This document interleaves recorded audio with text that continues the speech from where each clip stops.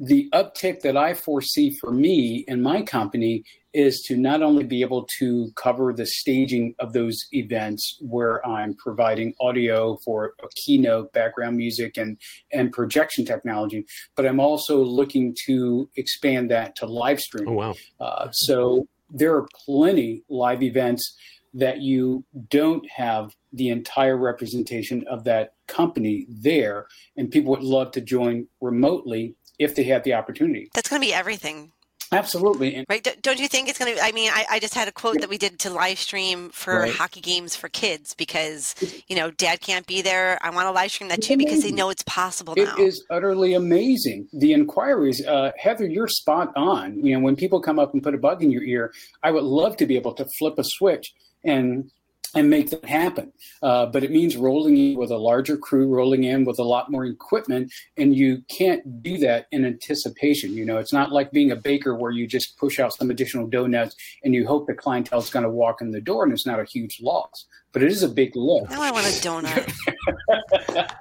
Avixa says the industry is going to be $400 billion, 4K collaboration, and the cost of attending trade shows. All that and more. Next on AV Week. AV Nation is brought to you by Shure, because every voice matters. This is AV Week, episode 632, recorded Friday, September 29th, 2023. 400 billion AV. This is AV Week, the biggest stories in the AV industry of the week. My name is Tim Albright. I am your host. With us to discuss the news and information we have gathered this week. First and foremost, Heather Sidorowicz from Southtown AV. Welcome, ma'am. It is great to be here with the likes of all of you. Oh, good to see you. Good to see you. I got to hang out with Heather in CEDIA. We saw each other in 3 dimensions. In 3 dimensions, and Matt Scott, which was crazy. That's right. Willie Franklin, technically Willie's retired. He used to be at Otterbein University, but still a fantastic AV professional. Welcome, sir. Hello again. Good to see you. Good to see you as always. And last but not least, Mike Peterson. Mike has never been on a remote recorded version. I've had him in person at Infocom, just north of me at Iowa State. Welcome, sir. Thanks. Glad to be here. Absolutely. First story comes to us from our friends over at AV Magazine. A leading AV integrator in the UK has withdrawn from a major education technology due to quote-unquote high fees. Strive AV said that the fees to attend the BETT show, B-E-T-T, would cost them around £15,000 or about $1,250 per person. For those of you who are mathematically deficient like me, I had to look this up. 18,000 US dollars or 17,000 EU is what we're looking at here. They are concerned that other companies also follow suit, leading to a decline in attendance. Now, the BETT show is one of the largest education technology shows in the world. It attracts tens of thousands of attendees each year. However, the fees to attend the show have been rising in recent years, and some companies are actually now finding them too expensive. The BETT show organizers have defended the fees, saying that they are necessary to ensure the long-term success of the event. However, they have also said that they are open to a conversation. One thing real quick to give you guys some context. CES, the Consumer Electronics Show, put on by the CTA, if you're going to that show in January, it will cost you $150. Infocom technically has a price associated with the show that is also around $150 on average. Obviously, we don't know what's going to happen in 24. Enterprise Connect, that is $1,500. You don't get a free pass to that one. You can get free passes all day long to Infocom. If you can't find a free pass to Infocom, find me. I'll give you one. That's right? on you, yeah. Peterson is involved with HEPMA. They have them, right? I have like 2 organizations I can hand you one, right? Mike's got 2 organizations, right? If you buy anything from anyone in the industry, they're probably going to give you a pass. Enterprise Connect, not so much. The only free pass that I've ever seen available to Enterprise Connect is a press pass, because I've gotten one before. But anybody else, if you're an attendee, you're going to pay the $1,500. Mobile World Congress, which is in Vegas, is $299. NAB, National Association of Broadcasters, is $219. These are all US dollars. And then Integrated Systems Europe, 150 euros, typically. Again, registration has not quite opened for that. By the time this post, it will be happening this week. So it opens up the 4th of October. Willie, I want to start with you on this. It's interesting to me that certain shows have larger costs, right? You look at Enterprise Connect, 1,500 US. You look at this bet show, 1,250 UK pounds. What is the value of higher education and corporate users, getting them to those shows, but also making it cost efficient for them? Thank you, Tim, for this incredible question. And I love the comparisons that you provided for all the various shows and the costs associated with it. Honestly, this is no different than pay to play as I think about it. When you think about the opportunity that's presented to you to enter into that environment with some 500 plus exhibitors, it's a wealth of opportunities for anyone in the AV industry. So, personally, I wouldn't gawk at the cost of admission. If you can afford to get in, that's fantastic. If you can afford as a company to send X quantity of people, that's fantastic. But by the same token, how many hard-hitting environments might you have the opportunity to step into and have one-on-one with some serious power brokers? When you look at the lineup of exhibitors, of manufacturers, of integrators that are there, it is a power show. It's kind of a who's who. So if you're looking to increase your market share, if you're looking to grow your business, what better way of doing that but to invest in yourself? So that's really how I look at it. It's an investment in yourself, in your company. I don't see it as cost prohibitive. Okay. Looking at BET's website, they give you 9 opportunities, 9 categories for purchasing tickets or qualifying your admission. So there are very few lines, those little ticketed tabs where you would have to pay to enter. Now, the money's not coming out of my pocket. I can understand their stance when you're sending a delegation of individuals and you're asked to spend a significant sum. So it's a cost versus benefit SWOT analysis, if you will. All in all, I think it's money well spent. Truly, I think it's money well spent. All right, Heather, same kind of question here. And we mentioned the fact that you and I were both at CEDIA Expo and NCI Expo a couple of weeks ago. I went as press, so I did not purchase a ticket there. CEDIA, though, is very much like Infocom, where if you are connected to a manufacturer, if you're connected to an exhibitor in any way, shape, or form, you will have some sort of free pass. Look at it from both an attendee standpoint, but also as a business owner who is looking to connect with, corporate and higher education end users.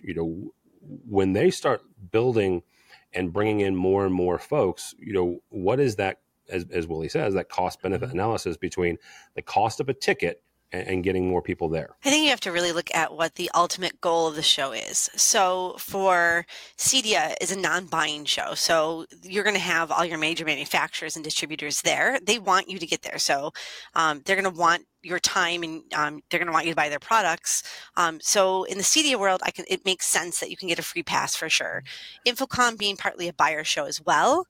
I think that if they really wanted to take this up, I think that, yes, for sure, I believe that you get what you pay for and there's some great advantages.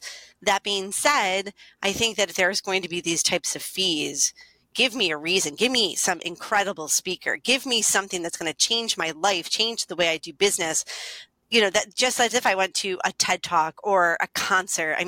We know that right now for concerts to go see something for 3 hours, you're paying sometimes $200 to $1,000. Before this podcast, we were talking about Taylor Swift. I don't think anyone's getting into a Taylor Swift concert for under $1,000. Yeah. So, and that's for 3 hours of entertainment, not days of something that could certainly help you understand things so you can make more money. I think you have to look at those costs and the benefits when looking at these shows, and it won't be for everybody, and someone's going to cry out loud. But whichever that organization is, who's your target market, and really what's that best approach? All right, Mike, Heather hit the target market part, which is actually where I was going to hit you. If you look at Infocom's report post-show this year, roughly 25% were end users, right? Which is where you live, which is what we're talking about here with the bet show. I'm not going to ask you directly if Infocom started charging $1,000 a ticket, if you guys were still going to go, but look at it kind of overarching, whether it's Infocom, whether it's Bet, whether it's Enterprise Connect, what is that cost benefit analysis between paying actual money out of your pocket or out of your budget versus being somebody, part of the crowd that show organizer is trying to build. Yeah, again, from our end user perspective, if they're going to start charging money, I'll have to look at other ways to justify that, right? And that's where, I certainly attend conferences. We're going to talk about a conference I attended last week called ETC, and there were certainly fees associated with that. But the idea there is that it's continuing education, right? Like there's, the primary reason for me to attend was to attend classes and, continue to expand my knowledge.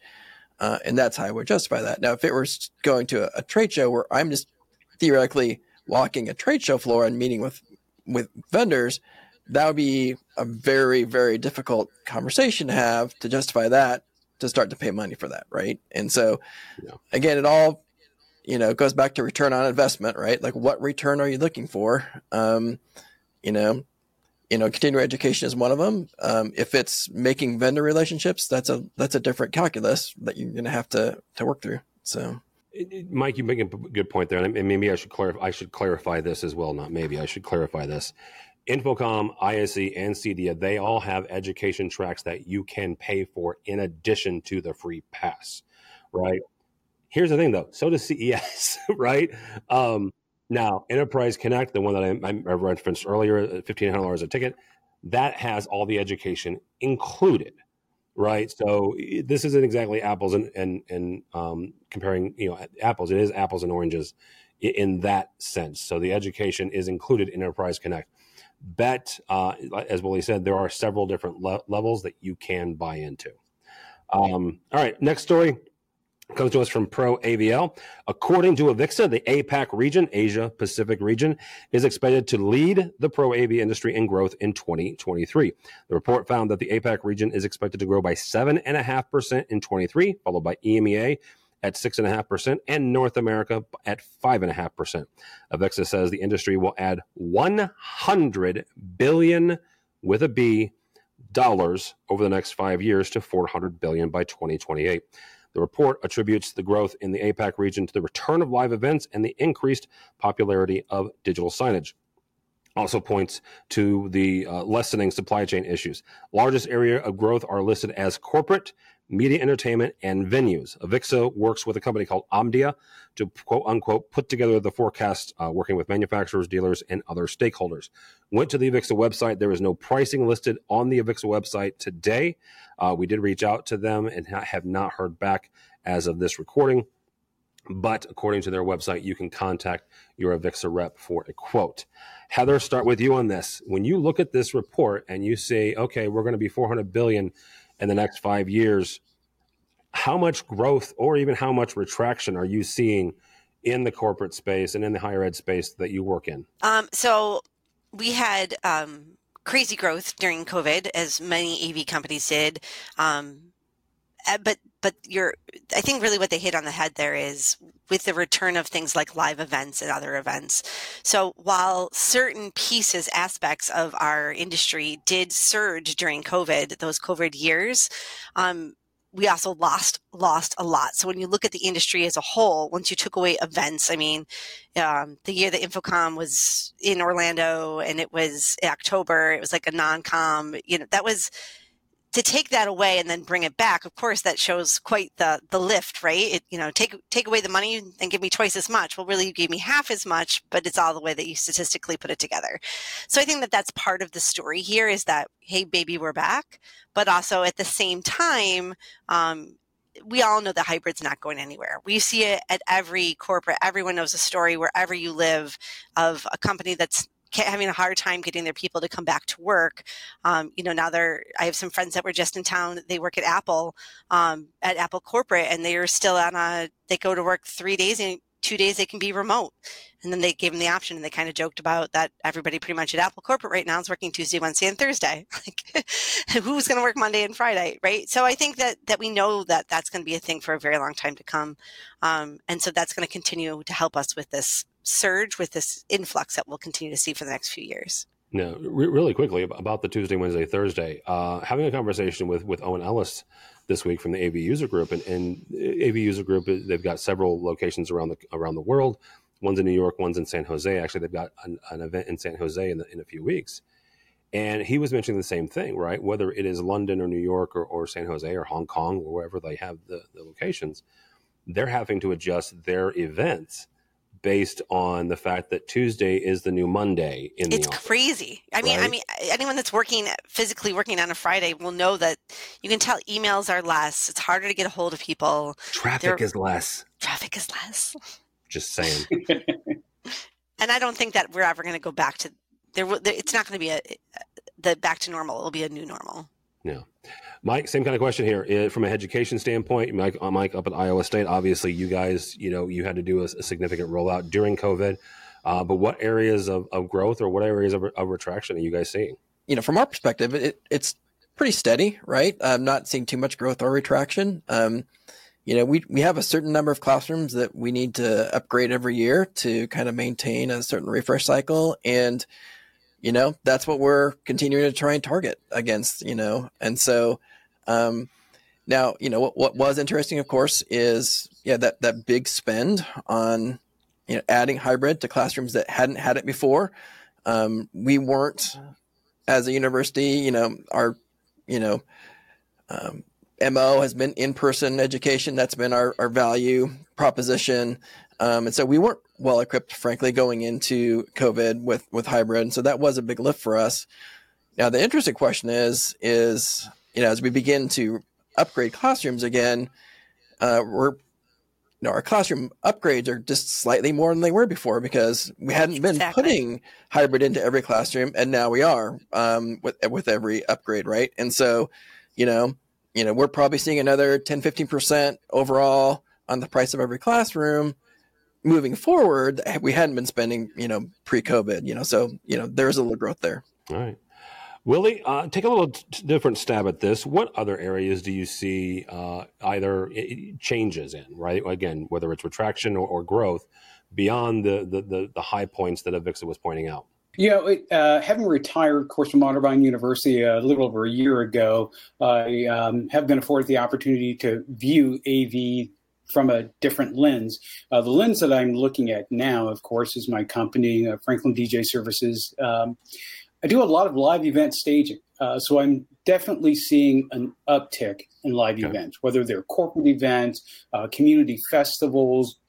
I'm getting a lot of inquiries. I'm putting together a lot of proposals. I'm getting business that didn't exist prior, whether it was COVID or just my own availability. But all in all, the live event market is very big. And the other place that I am seeing growth is the home theater industry. I've continued to talk with colleagues who either own their own businesses for integration of home theater or work with other integrators to team up, right?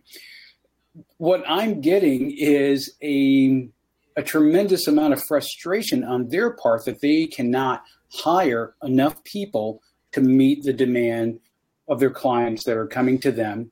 The express need is everything from a really high-end gaming system to a very high-end home theater system with wall sconces, motorized screens, heating and cooling controls that have been automated in their home to minimize background noise. I mean, the amount of money that some of their clients are spending it baffles me personally. Going back to the live event environment, the uptick that I foresee for me and my company is to not only be able to cover the staging of those events where I'm providing audio for a keynote, background music, and projection technology, but I'm also looking to expand that to live streaming. Oh, wow. So much as what Heather touched upon and Mike touched upon with regards to people working from home, there are plenty live events that you don't have the entire representation of that company there, and people would love to join remotely if they had the opportunity. That's going to be everything. Absolutely. And Right? Don't you think it's going to? I mean, I just had a quote that we did to live stream for Right. hockey games for kids because, dad can't be there. I want to live stream that it's too because they amazing. know it's possible It now. is utterly amazing. The inquiries, Heather, you're spot on. When people come up and put a bug in your ear, I would love to be able to flip a switch and make that happen. But it means rolling in with a larger crew, rolling in with a lot more equipment, and you can't do that in anticipation. It's not like being a baker where you just push out some additional donuts and you hope the clientele is going to walk in the door and it's not a huge loss. But it is a big lift. Now I want a donut. It is a big lift for AV integration and event staging to come with all the bells and whistles in case they're needed. And for guys that were plugging things in tangibly before, it's really a whole other side. So I've seen companies that are just rental and staging who don't even understand how that piece of it works, the ones and the zeros piece. So there is that whole piece of that too. So yes, I think, yes, Tim, we see it. And Tim, I'll close with this comment that Mike mentioned with regards to traffic being less. I love it when people are working from home because that means I can get myself and my gear and any members of my team to a location without getting bogged down in traffic, and that is glorious. As we're talking about, going into more of a, live streaming, one market that was turned upside down was house of worship, right? How many houses of worship were live streaming before, and how many houses of worship are live streaming now? They're all live streaming now, 100%. Yep. And, talk about a seismic shift in a market segment. There's one for you. Absolutely. All right. Last story comes to us from AV Network. Extron has now introduced a new 4K collaboration and presentation switcher, the UCS 303, designed to meet the unique needs of UC meeting spaces. The UCS 303 has 3 inputs that support connection of USB, HDMI, and DisplayPort sources. It also has an additional 5 USB device ports for peripherals, such as cameras, microphones, stuff like that. The USB-C input actually provides audio and video USB and 60 watts of power. A couple things about this. Has support for a number of imports, input sources. Also gives power to the laptop if you're plugged in through the USB-C. Extron is, of course, a sponsor of AV Nation, has been for a number of years. Mr. Peterson, we're going to start with you on this. First is the USB-C thing. Yeah, I am more and more impressed with this. Had a number of folks over the last couple of years go, you really should be paying attention to this. You really should dig into this. I'm like, yeah. And then, of course, the MacBook came out with USB-C, and now, of course, the Apple products are all going to be USB-C. This is an incredible little connector. How important is that becoming in the world of higher education, that connector? Oh, it's becoming vital, right? So even the last couple of years now, we no longer expect people to bring a USB-C adapter to the classrooms. We have a USB-C adapter, physically connected, wired up to the end of every USB cable. They can remove it and plug in USB or HDMI, I'm sorry, if they need to, but otherwise they can take the adapter, plug it back onto the HDMI and, get USB-C. Like that is the direction that things are going. In fact, this last summer, we just started our experiments with an earlier Extron product that provided at least video output from a USB-C connection and provided that 60 watts of charging. So I got to tell you, when you sent this article my way, I shared it around our team, and we were super excited about this product. This is a product that we've kind of been asking for. Lightware has a very similar product that we've been evaluating too. That is kind of the all-in-one box, right? It's basically a pro docking station is really what it is, right? So you make one connection, and you get audio and video out, audio and video in, USB connections to whatever peripherals you want, and you're charging to boot, right? And so huge plus up for what we're trying to do here. So, all right. Willie, the other thing that grabbed me was the 4K part, and I'm going to ask you and Heather the same kind of question here. Where is the demand for 4K collaboration coming from? Because one of the things about 4K is this, and it's the same thing as about 8K, and it was the same thing about 1080 probably 10, 15 years ago, is where's the content, right? Where is the 4K content? And yes, depending on the laptop or whatever, you've got 4K cameras now, certainly. But where is that demand coming to see, Mike in beautiful 4K? That is a question that will, well, as I answer, may get me in a little bit of hot water, or maybe get a little ribbing for. It's coming from the same place that kids with muddy boots come from. And what I mean is kids stomping puddles because they can. Not that there's a need to, right? Not that parents say, hey, I want to do laundry and just really clean your filthy clothing. What I'm alluding to is, in my experiences, that was always a battle, looking at 4K, migrating to 4K, trying to budget to for 4K. For movie presentation, for medical needs, maybe for art, there is a succinct value. And again, I'll probably take some ribbon. If you're in the business environment and you're looking at spreadsheets, 4K doesn't matter. If you're around that boardroom and you're looking at a crummy PowerPoint presentation, 4K does not matter. Even with video conferences, as we talk back and forth, 4K may not matter if the folks at the other end are dealing with bad lighting and bad audio. Or their cameras aren't 4K either. Their signal's not 4K. Right. Precisely. Or Teams is down converting anyway. Yeah. So, where's the impact? Again, it's kind of the muddy boot. I stumped in the mud because I could. I bought 4K because I can. The cost versus benefit for me is not there.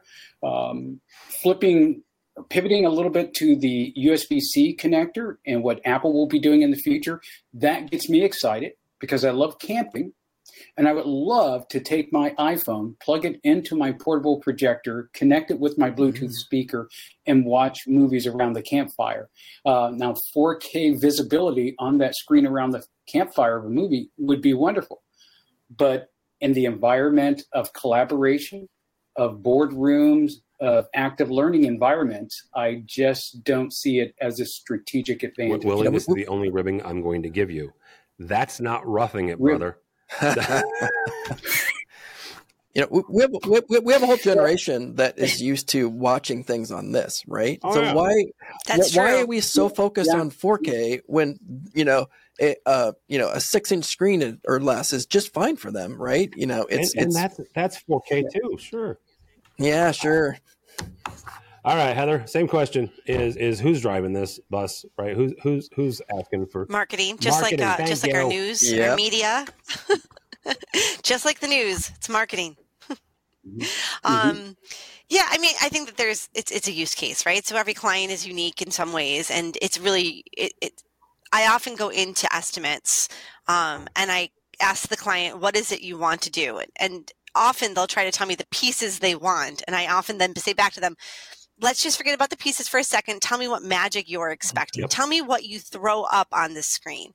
And if it's really detailed CAD drawings, then sure, resolution's going to make a difference. If it's PowerPoint, which I feel still like most meetings are, not going to make a difference. So I think that those are the things. It's asking those right questions and coming up with the right solutions. I don't think that it's the need that's driving the desire. I think that it will be the opposite. As so much of technology is, it will be a trickle down because these pieces will be already able to do it. If I'm doing a Sony Pro 98-inch display, it's a 4K display. So when I happen to have the 4K content, they'll be like, wow, this is really pretty. But it's not the client saying, I need that resolution. They just know it because of their TVs in their houses. Right. I did an article on this recently, and you go do some math and science on this, right? And you look at, what the resolution of the human eye is, which is 1 arc minute for those who are curious. And you do a little math on that, and you kind of back out, how big a screen would you need for 4K, using the Discus standards to get to the back of the room of a classroom. And it's a ginormous screen, right? And it's just, the practicalities of it plus the needs for it are just, it's very low. So I'm waiting to hear the problem, Mike, because I have no problem with a ginormous screen to watch, football or whatever else you want to watch. All right. That'll do us for today. Actually, Mr. Peterson, before we let you sign off and say where people can find you, talk for a second about ETC. the group that you got to hang out with. In case you haven't followed the pins here, though, ETC used to be called the CCUMC, but you got to hang out with a bunch of higher education folks about a week ago and talk about that for a second. Yeah, so ETC is the Educational Technology Collaborative. As you said, used to be CCMC. We had their conference recently at University of Southern California in Los Angeles. Great place to go visit. And as always, great to interact with my peers.